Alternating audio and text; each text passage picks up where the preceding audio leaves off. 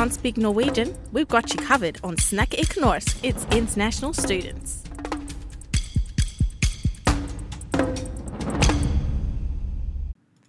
You're still listening to Snakke ikke norsk on Radio Nova. Okay, so today I thought I would talk about the Sugar Shack that was painted by Ernie Barnes in 1971, and then there's been a second version in 1976. So it's a painting, and I decided that it was fun to talk about it because American actor Eddie Murphy just came out and to the art world, kind of, and told the world that he was the owner of the original painting that was made in 1971, which he got from Marvin Gaye's estate. Because this painting, if you're not familiar with it, you might be familiar with the album cover of I Want You by Marvin Gaye, or it's from, as well, a show from the 70s. But it's a remake that was made for Marvin Gaye in 1976, and I thought it would be very interesting to talk about this, as 1976 is the year that Balck History Month was first celebrated in the U.S. So at first, it was celebrated as a week, and it started in 1926, and then we had to wait for 50 years until it became a month celebration every year.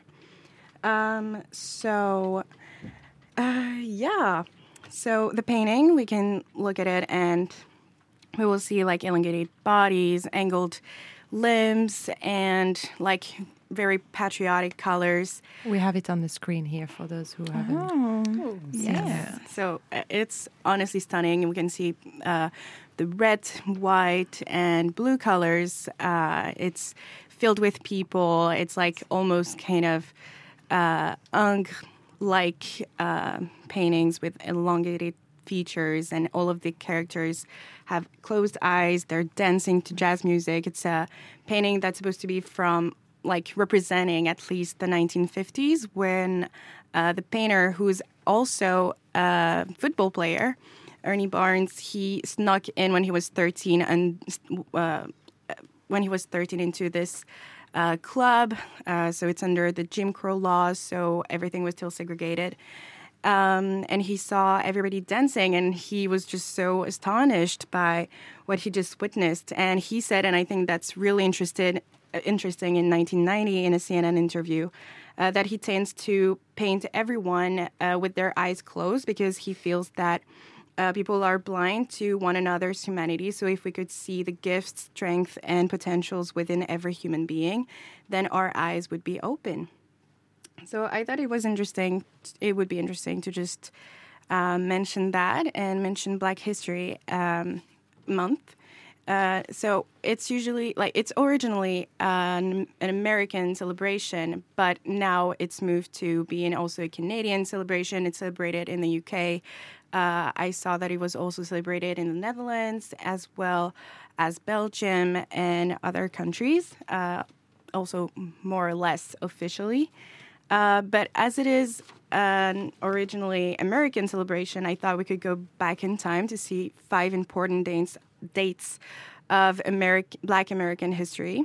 So I selected 5, as I said. There was 1690 with the emergence of slavery, 1793 with the rise of the cotton industry, 1865 when slavery was abolished with the 13th Amendment, and then 1964 when John Fitzgerald Kennedy got the Jim Crow laws and off and segregation ended. So yeah, I thought it was also interesting to just see the difference into how Black history is still talked about, and it's such a new thing. However, has anything really changed in the 20th century and in our century? Because we're talking more about Black history, but it's also just for a month, and all the history has changed around the world. However, we can still I feel like one of the things that is prominent in Black history that is current, that is nowadays, is also the police brutality that is going on. And I thought we could just kind of go through a couple of things that happened, and I, again, selected a couple of facts. For instance, I read somewhere that in 2022, 1,200 people were killed by the police, but people only got went to court for their crimes as in 7 cases of those 1,200 people who were killed. And just that's not much. Yeah, that's nothing. No, that is actually nothing.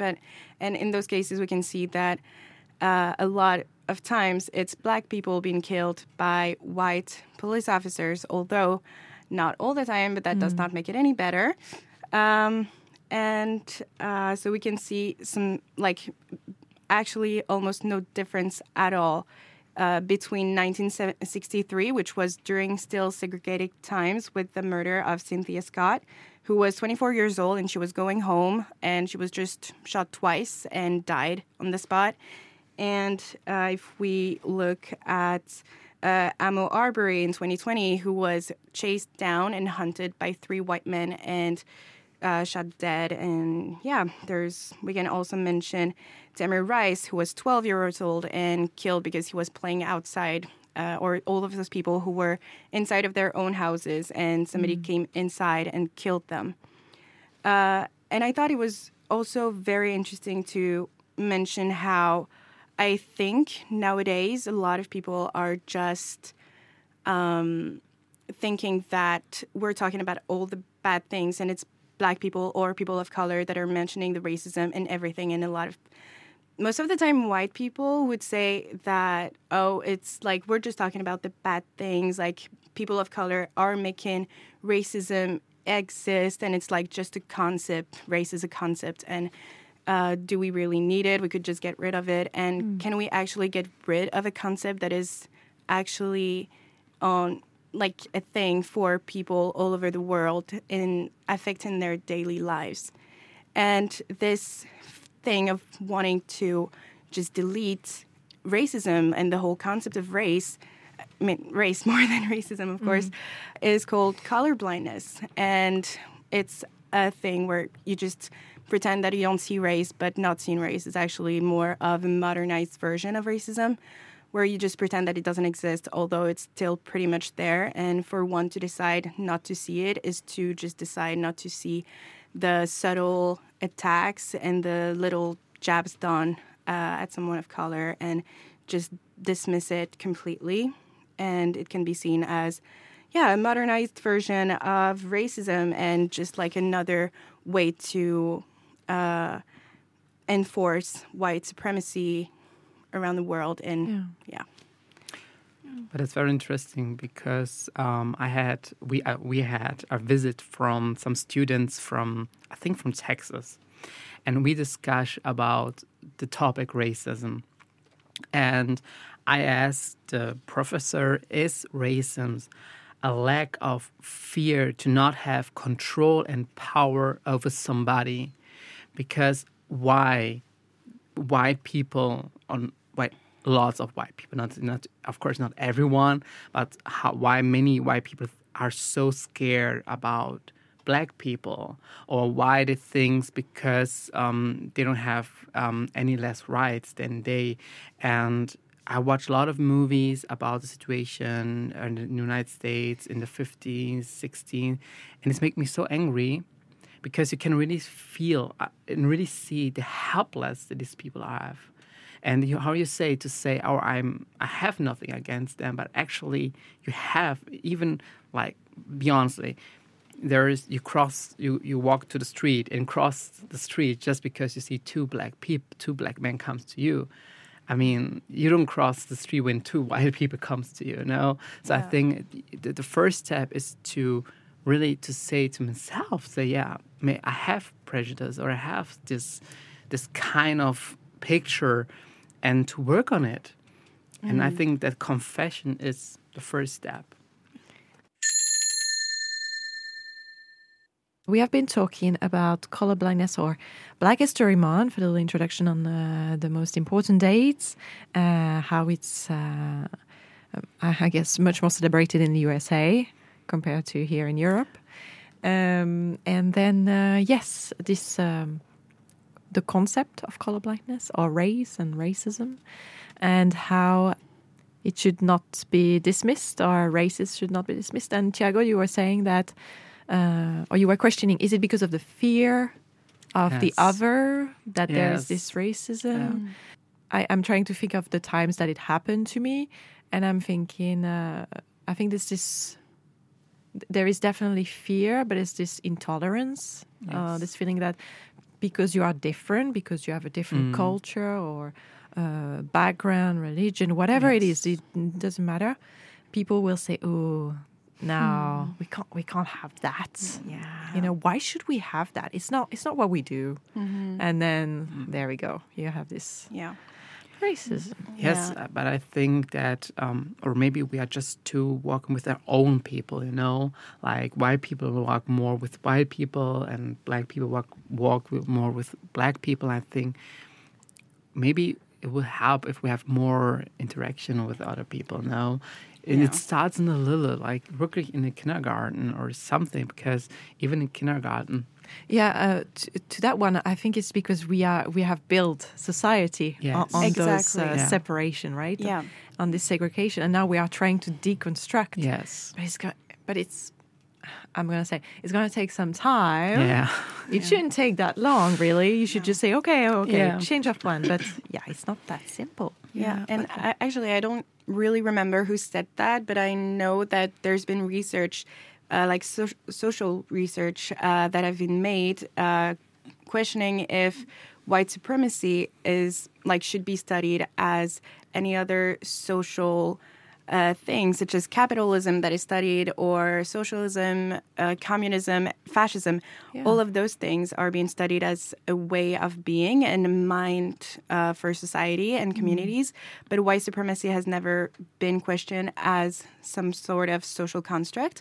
Although it has built the West in most of the world, actually, because the West and white people have conquered a lot of countries around the world, and we're not seeing this as a thing such as capitalism. And I honestly wonder why, when it has taken so much of the global history, and also nowadays it's still affecting people like right and left. So.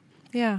I do think, however, that we need to differentiate between how race is constructed, like you said, in the US and how it is in Europe. Like, talking about colorblindness, I feel like it's a concept that is very insulting in the US because, like, the skin color of someone, in a way, constructs some kind of social background. Like, there is like Balck History Month. There is like, in the US, there is a black culture. There is like also black neighborhoods, like it's segregation, but there's kind of a black community that is created, that is formed. But similarly, we don't really have that I feel like in Europe. Being one skin color is not necessarily a sign of being part of a community, even though we definitely have segregation in school, and like you said, like it's still more common to find white people with white people and black people with black people. But I think it means a lot less than it has in the US, where skin color took a community aspect. Like, I'm taking the example of France because that's where I grew up. In France, it's forbidden to taking survey based on someone's skin color. We don't know how many black people there is in France, how many Asian people there is in France, because it's forbidden by the law to actually take this kind of survey. It's very common in the US to have this. So I think, for me, saying colorblindness in the US is insulting, because when you ignore someone's skin color, in a way you ignore their background and their community. But I feel like if you do it in Europe, like it is done in France based on the law, then I think it's actually, in my opinion, something that is maybe a bit better. I don't know how you see that. I really, really don't agree, because in France, I'm also from France, and I'm a person of color, and the way that I experienced racism, I started experiencing it when I was 3. For anyone to just be colorblind and trying to tell me that, I don't see color, it's not true. From when I was 3, I started to be a victim of racism. So clearly people do see color, and even though it might not be just as much or not in the same way as in the US, for somebody to dismiss the racist acts that I've been a victim of is like very weird. And like, no, I don't get it. And also racism is also a thing in France. And also when you're looking for a job, I know that people have been making those tryouts and tests and having somebody with a completely like traditional French name and no identification picture, for instance, and they would have an interview. But if you would put a person with a more ethnic name, they might not get this interview. Or if they have a very French name, but their picture would show that they're a person of color, they might not get this opportunity to get the job. Otherwise, like on the other hand, actually, like if they were white with a French name, they would get the opportunity of getting the interview for the job. So racism is very present. It's not because we don't talk about it as much or because it takes on different forms, that it's not there, and that being colorblind of racism in France, at least, because that's most that I know, or in Europe, makes it better. But I think the media play a lot of part of that. Because when I think about racism, automatically I think about United States. Mm-hmm. But it happened in Europe too. And I think because we're thinking too much in the United States, we ignore the problem here. And the same in Germany. When the Black Lives Matter comes, it was such about a question, do we have racism in Germany? Of course. I'm from Brazil. My parents from Brazil. We are not people from color, but my mother, she go through a lot of discrimination just because she cannot talk the language right, just because she asks something simple, or in the supermarket, in the grocery store, if she talks, you can really see in the face a person has a problem. So I think we need to understand that racism, discrimination are happening in our country, and if we don't understand that, we cannot then. Colorblind, I think colorblind it's starting to walk before we start to crawl, you know? Mm-hmm. And I think that is the most important thing. That's just education, where it's so important to understand in school that we have that problem and how we can go and how we can look for a solution. Yeah, I agree. But I think I do also understand a little bit what Amandine is saying here, or Dina. Sorry. Because when I read your notes, right, Barbara, about colorblindness, I was like, damn, I'm a racist then. Because I do want to treat people as a human being, you know, like we are all humans. We live on this one little planet that we are messing up real bad and everybody's pointing fingers. But then it doesn't mean that I dismiss your background and your culture or whatever. I'm not going to be like, yeah, we're all the same. We all have a baggage with you, and I think that's very important to not dismiss that. It's like, oh, okay, well, this is your culture, and bring it. And of course, we live in a world where there is racism everywhere, even here in Norway, even if it's hush hush. Mm-hmm. But it happens. It happens very often, and it's always about our responsibility to take action when we witness it or when we go through it. And it's not always that simple, right? I completely agree. So, that's... I mean, not everybody is mature enough on Earth. So, but yeah, definitely, for me, I grew up with people of very different backgrounds, very different countries, origins, blend, mixed, you know, I mean, same, I'm French. It's a melting pot out there, you know. I mean, depending where you're from in France, I suppose. I could say the rural area, probably a bit more white. Yeah. But where I was from, it was very diverse, and I never questioned it. I always was, this is how it is. But then when you go somewhere where it's extra white, you're like, yeah, it's really weird. What's happening here? Yeah. I'm from a place that is like extra white, and I would never see too many people of color around me. And I was most of the time the only, or we were 3 or 5 or something like that. And when you're like this little amount, you do experience racism. And it starts with really like insignificant things. And sometimes you're just wondering, like, is it really? And like, even me as a person of color, I know that I will discriminate people in some way because I'm not perfect. And I will say something that I'm not supposed to say, but I'm trying to like keep myself accountable for what I do and what I say and what I might think. Yeah. And that's the whole point, I feel like, of fighting racism and colorblindness. Because to be, I feel like if you're not calling yourself out whenever you do or think something or whatever, then there's an issue. And it's an issue either if you're going to do literal hate crimes or join the KKK or any other neo-Nazi groups. As if you're just being, I feel colorblind and think everything is perfect. White racism exists. We can't dismiss. You know, like, yeah, exactly. Yes. Like you have to, I feel like people have to just open their eyes and be like, okay, this is it. And if they do mistakes, as they will do, and everybody is going to do it, just to be like, yeah, of course. And if something racist happening in front of you, just be like, yeah.